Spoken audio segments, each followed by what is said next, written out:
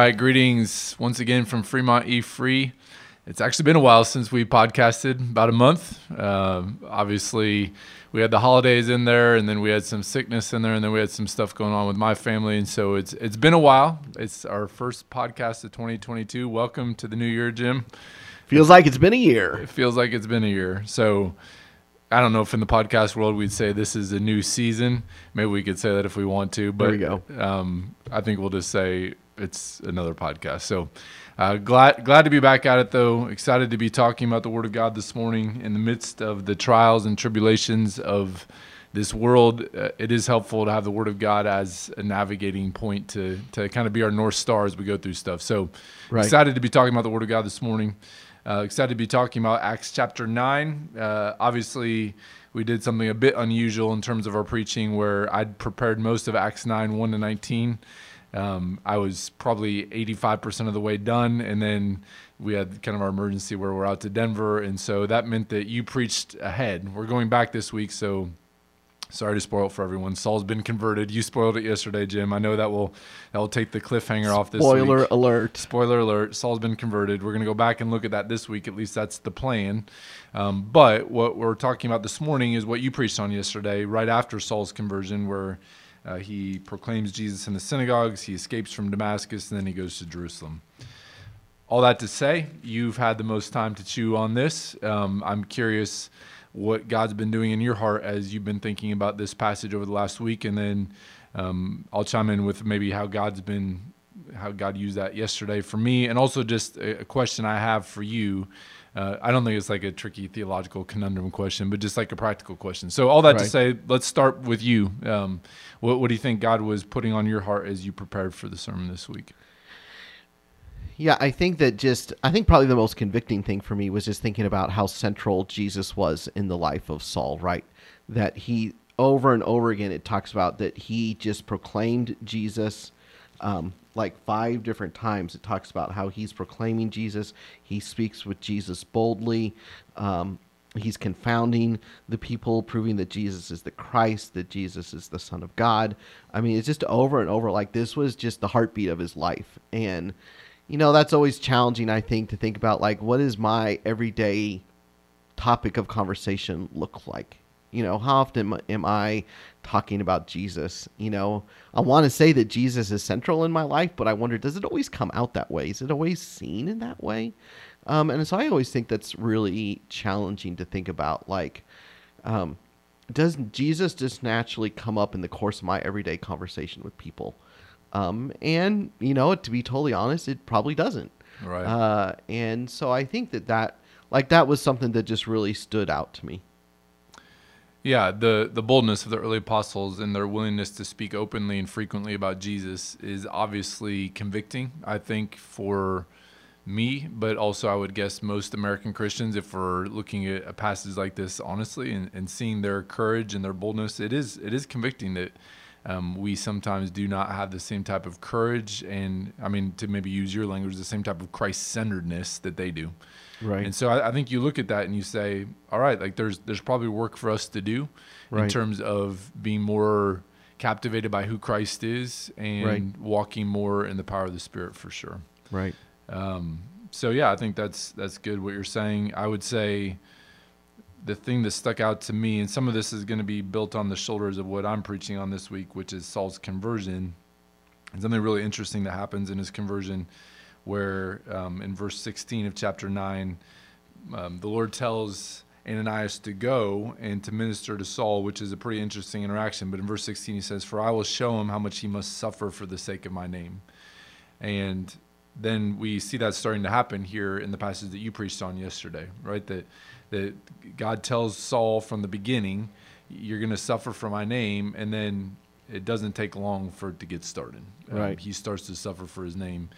And so this morning, too, I was reading in Romans chapter 8, and I was reading verse 17 let me go back to verse 16 of chapter 8. "The Spirit himself bears witness with our spirit that we are children of God, and if children, then heirs, heirs of God and fellow heirs with Christ, provided we suffer with him, in order that we may also be glorified with him." And so I guess I've been thinking a lot. I mean, maybe it's not a surprise given what we're going through in our family that I've been thinking about suffering. But I don't know. There's something about that passage in Acts, then coupled with what I was reading this morning in Romans chapter 8, to realize that I think you said, I think the way you phrased it yesterday is suffering is real. I think that's what you said. I think that's true. Suffering is a part of living in this broken world. And obviously, you look at the instructions given to Saul, I will show him how much he must suffer for my name. And well, maybe that's just the Lord speaking to Saul. Like, Saul is just going to have a tough life, but the rest of us are going to be able to skate by easy. But I think reading Romans 8, you'd say, well, not really. I mean, if you're wanting to experience the glory that comes with Christ, then there's an expectation that you're probably going to have to suffer as well. Right. And so, I don't know. That's tough, right? Like that's hard to wrestle with, and I think maybe living in the United States in 2022, like, we're pretty averse to suffering. We just don't suffer as much as people throughout the ages. Like Tanya, we've been obviously thinking through a lot of stuff with Dawson and his health, and Tanya and I were just talking last night that if you lived in the 1700s, first of all, you probably had like 10 kids, and most likely at least half of them died. And I don't know that made it any easier for them just because they experienced it more. But I guess what I'm getting at is that maybe suffering is a little bit harder for us to wrap our minds around because we just don't experience much of it. Right. But I think the value of reading Acts or Romans is just a reminder that if you're going to live in this world, there is going to be suffering.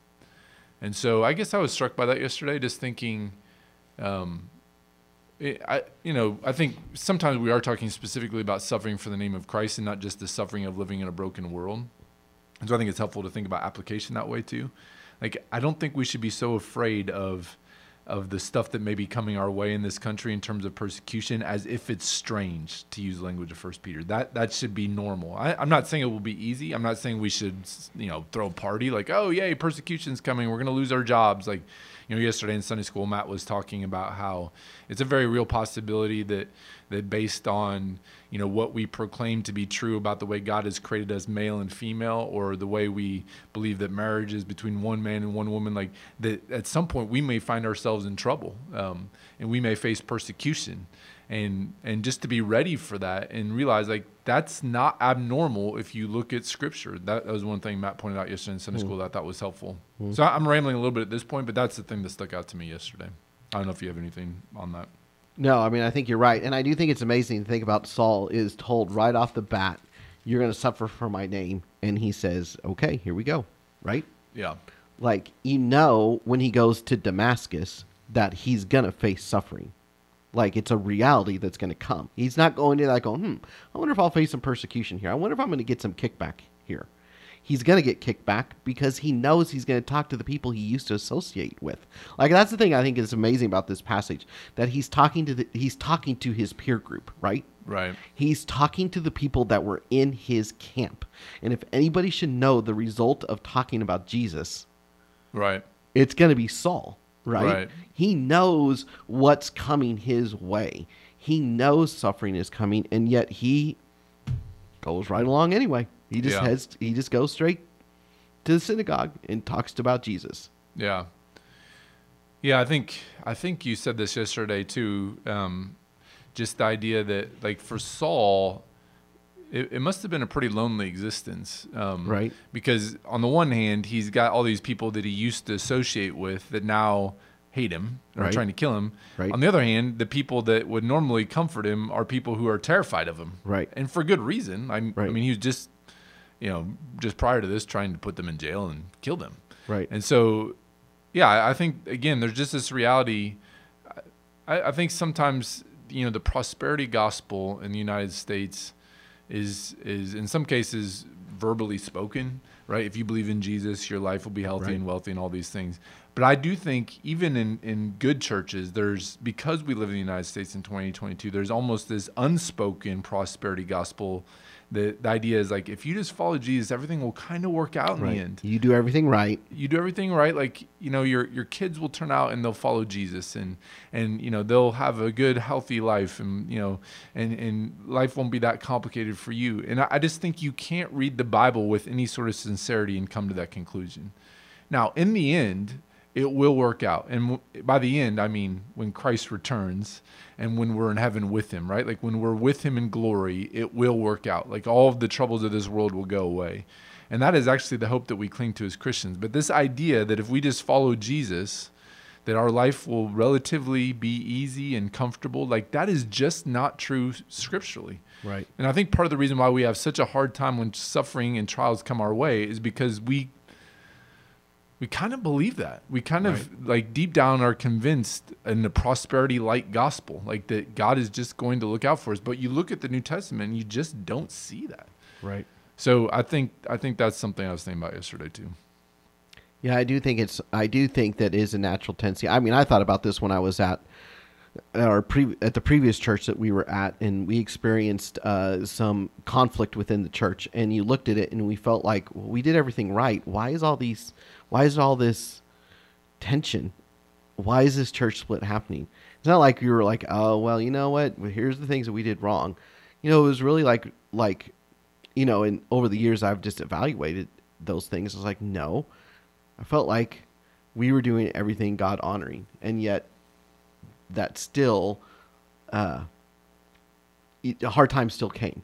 Yeah. And I struggled with God with that. I was like, God, how can you let this happen when good things were happening here and this came about? And I realized I have that sort of mentality. That I can have that mentality of, if I'm just obeying God and doing everything right, he's going to bless what I'm doing. Right.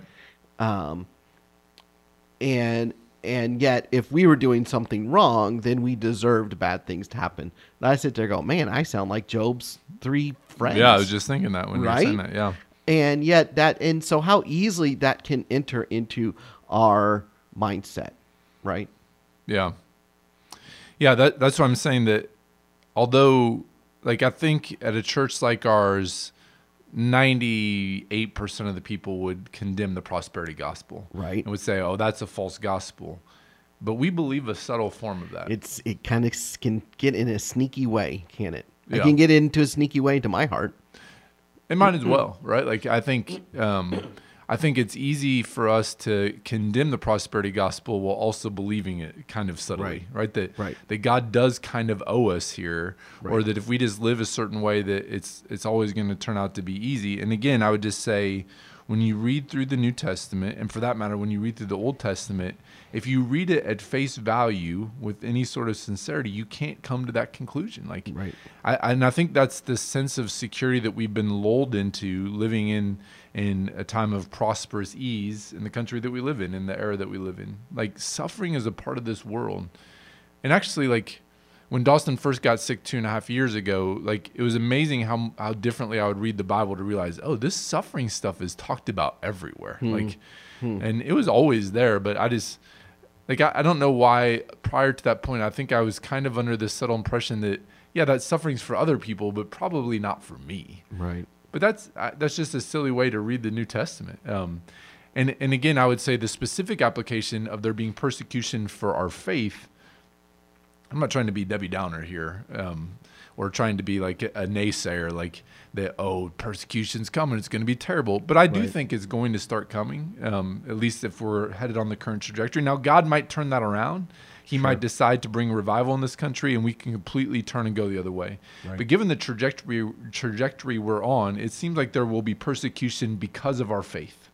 Right. And I'm just saying, I think one of the ways we prepare for that is just to read passages like this and be honest with ourselves. Like, this is going to come for us. Like, let's make up our minds now that when it does happen, we're not going to be surprised as if some strange thing is happening to us, but rather that this is part of the way God has always laid out the plan. And you have to give the Lord credit. He's very honest with us, right? Like, he's not hiding this from us. Like, even with Saul, it's not like he gives him the old bait and switch, like, hey, Saul, come here, your life will be better. No, from the very beginning, he tells him, I'm going to show you how that's what he tells Ananias. Tell him how much he's going to suffer for my name.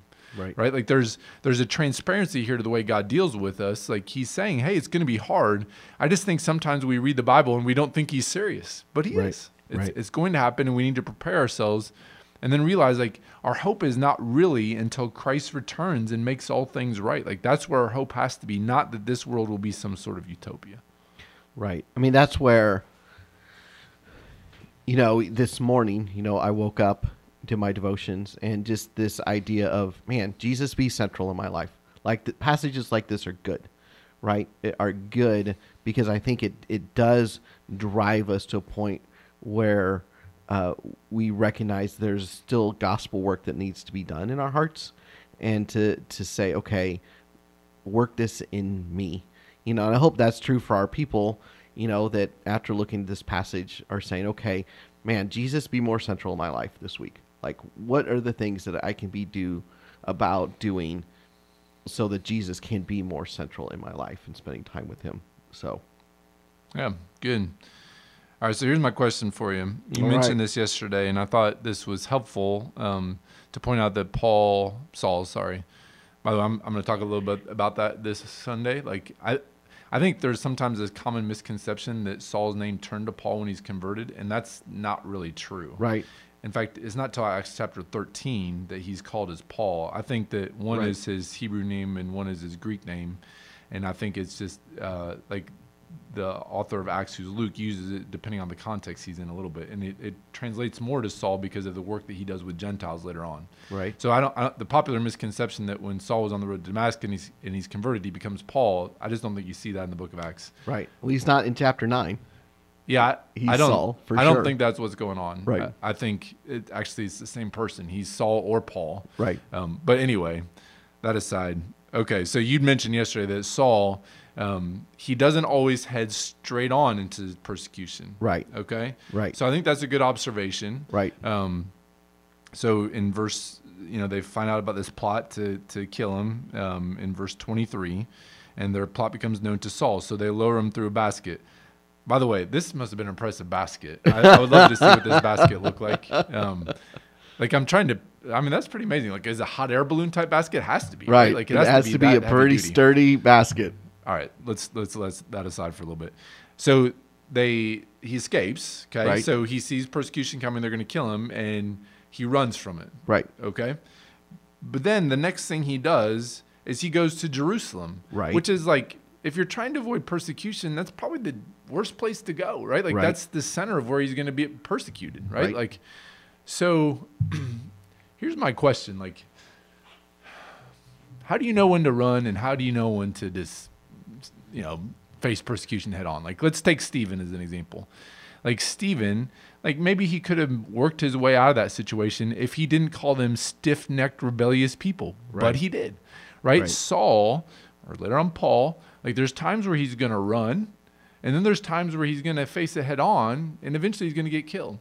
Right. So my question for you is, how do we know? Like, how do we know when it's time to run, and how do we know when it's time to face it head on? And I think this may have practical outworking for us Right. at some point in the near future. So in this passage, I think you could say he does both, right? Right. Like you're right that he doesn't always run head on into trouble, but Right. sometimes he does. Right. Right. So he's in fact, those two verses back to back are really fascinating. Verse 25, he's running in a basket. Verse 26, he runs straight into trouble. Like they're Right. right next to each other. So I guess as Christians, my question is, how do we wrestle with that, Jim? Like, how do we decide, okay, this is the time where we need to run from persecution? Like, Right.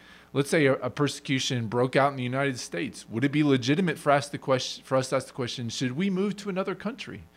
I guess that's what the Pilgrims kind of did, right? If I understand my history correctly, and all of you Pilgrim history buffs out there send me an angry email this week. That's not really what happened, but I think that's kind of what happened, right? Like, when would it be appropriate to do that? And when should we say, no, we just need to stick it out and face our persecution head on. And if we go to jail, we go to jail. And if we get killed, we get killed. So how do we know? That's kind of a long-winded way of asking the question I wanted to ask, but how do we know when to go and when to stay? Well, I do think it's interesting that Saul obviously had a reason that he wanted to go to Jerusalem, right?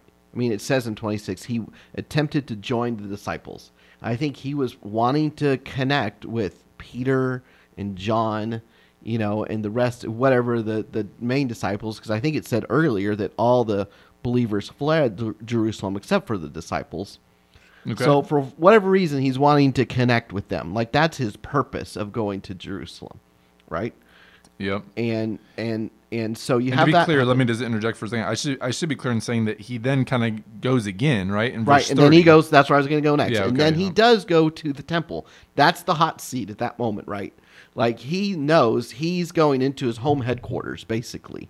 Right, but my point is, then he runs again, right? In And verse then 30. and then in verse 30 he runs again. Correct. Yeah. He learns of the plot, and then he takes off again. So you could say he does, like to your point, he does both. He walks into trouble, but in both of these scenarios, an opportunity to escape presents itself to him, and he leaves. Yep.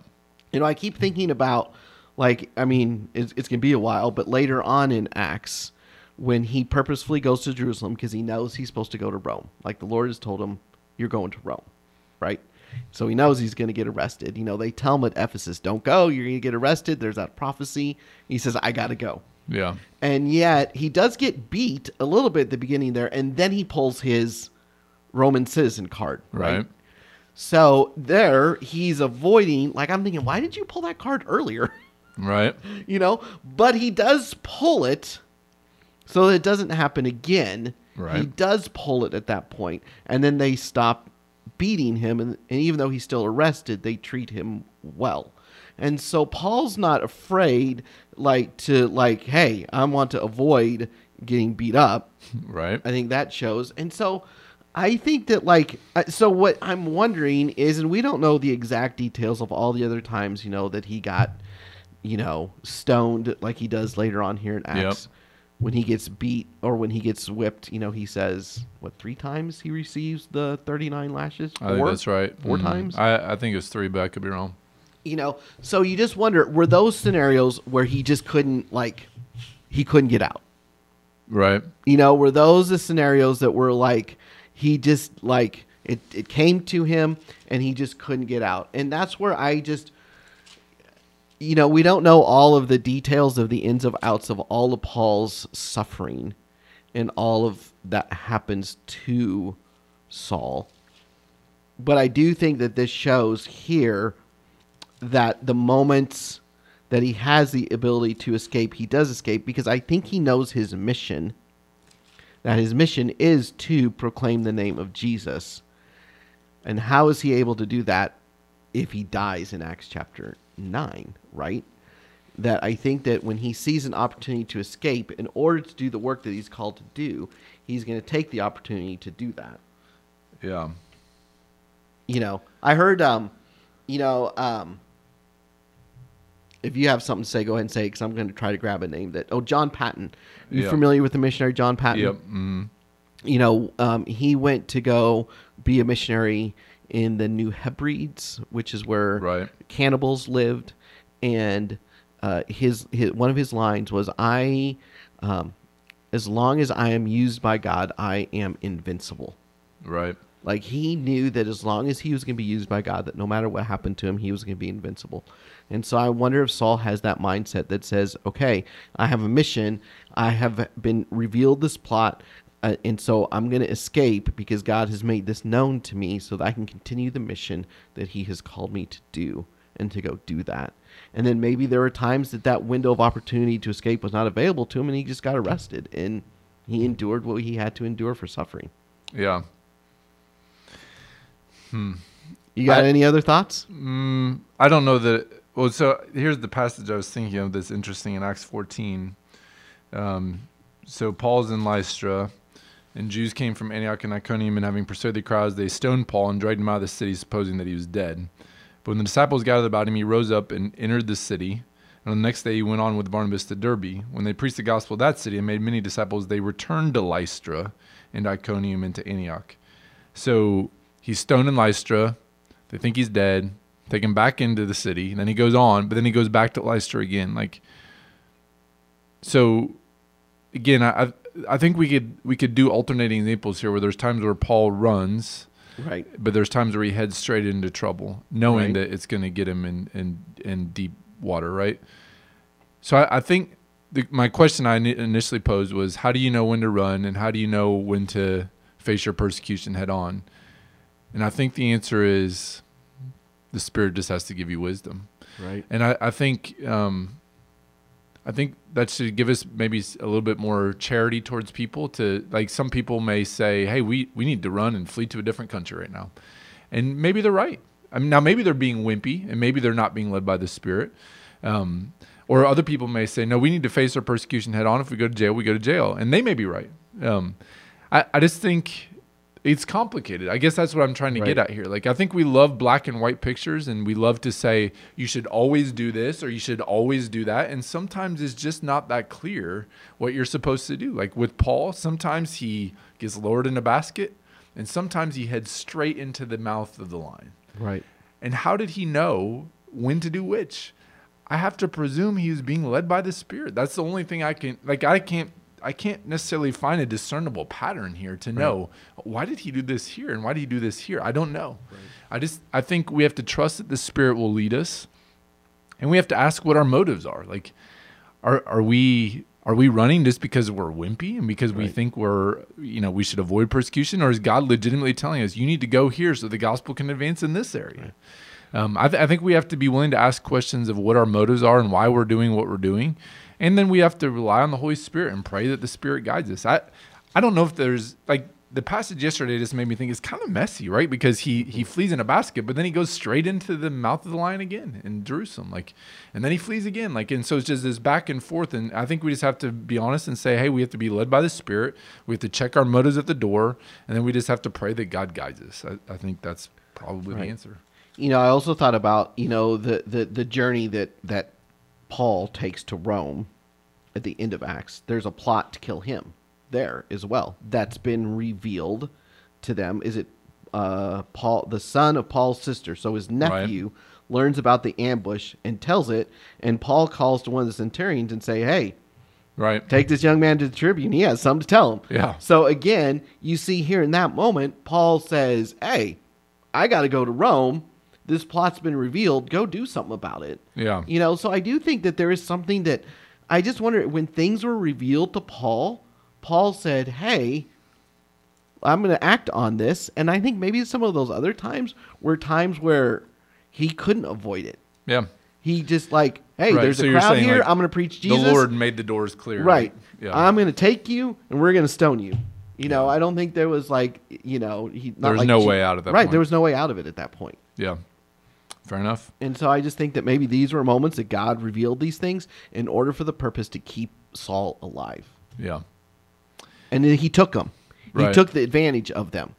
Right. Which I think is really important, because I've heard some people can have this view of the sovereignty of God. This is, well, whatever happens, happens. And that's not what Saul does, right? Yeah. It's like God reveals and then Saul acts on what's been revealed to him. Or I think I've actually encountered this, and I won't get in a long convoluted story, but I think there's some people who are convinced that the harder path is always the path that God wants you on. Yeah. And so if you feel like, well, actually, the Lord's not leading me to be a missionary in Pakistan, he's leading me to be a missionary in, Bermuda. All right. So I'm giving some extreme examples there. Like, well, yeah, I'm sure there's many people who've been missionaries to Bermuda who are just going there to be on vacation, but perhaps you are legitimately being called to Bermuda. Like, I'm giving an extreme example, but my point is, like, just because I don't think that we should always assume the hardest path possible is always the path God wants us to go on. Right. Like, I think we have to ask the question, where does God want us? And sometimes he wants us in the basket, and sometimes he wants us in prison. Like, and I think we just have to be willing to ask, where does the Lord want me here? Right. And where is he opening doors? Like, and it's okay sometimes to get in the basket. That's what I'm getting at. But other times you have to be willing to go to jail. Like, and knowing when is hard. But I do think there's kind of this idea sometimes that, like, it's almost like this asceticism, like the harsher the circumstances, the more that must be God leading. And I don't think that's always the case. Right. It's like the old church joke. Have you heard the one about the man who's stuck on his roof and it's flooding, the flood is coming, and a helicopter comes and he says, no, I'm going to wait for the Lord to save me. And a boat comes and he says, no, I'm going to wait for the Lord to save me. And then he dies in the flood. And he says, God, why didn't you save me? And he said, well, I sent you a boat and a helicopter and you didn't go. And I think that that's what happens is, when God sends us means, we should take advantage of the means that he gives us, and we should use those. Right. And I guess what I'm getting at too is like, I don't think we should always assume that the hardest path is the more godly Right. path. Right. Sometimes it's okay to take the basket, right? Like, Right. but I do think we have to ask, why are we doing this, and where's the Spirit leading, and all that. So I think, Right. I guess I wanted to wrestle with that because I think there's some complexity there that we sometimes don't always wrestle with. Right. Good. All right, I think that's all I got for today. You got All anything right. else? Yeah. The thing, maybe a quick little Bible study method that I think is really good for us to remember. Like, the reason I was able to pick up Jesus being central is because that repeated theme came up. Whenever you have a short passage of scripture, I mean, this was only, 12-ish verses, and you read over and over again, proclaiming Jesus as the Son of God, proclaiming Jesus as the Christ, preaching Christ boldly in Damascus, preaching Christ boldly in Jerusalem. Like that's a repeated theme, and I think that's a good Bible study method for us to remember that when we read the Bible and we read a short passage and see repeated themes, that's meant to grab our attention to see that this is really important. Yeah. And I just think that's like, I wish I would have taken the time to say that yesterday. Say, hey, this is just a good general Bible study method. That when you read the Bible, look for repeated themes that you see within a short passage of Scripture, because that's being emphasized to you for a reason to see it. Yeah, that's a good tip. I mean, repetition is one of the key ways the Bible gets our attention. Right. So that's good. Right. All right. Well, Jim, we've got our first podcast in 2022 in the books at this point. Next week, we'll go backwards to Acts 9, 1-19. It's actually a passage I've been really encouraged about as I've thought about over the course of the last couple of weeks. So looking forward, Lord willing, to being there on Sunday morning. I think Saul's conversion is actually encouraging for all of us and challenging in a lot of ways for all of us too. So all that to say, look forward to that. In the meantime, would encourage you to get in the Word this week. It does have treasures untold. Dig deep because there's treasure to be found. Keep pressing on. Amen.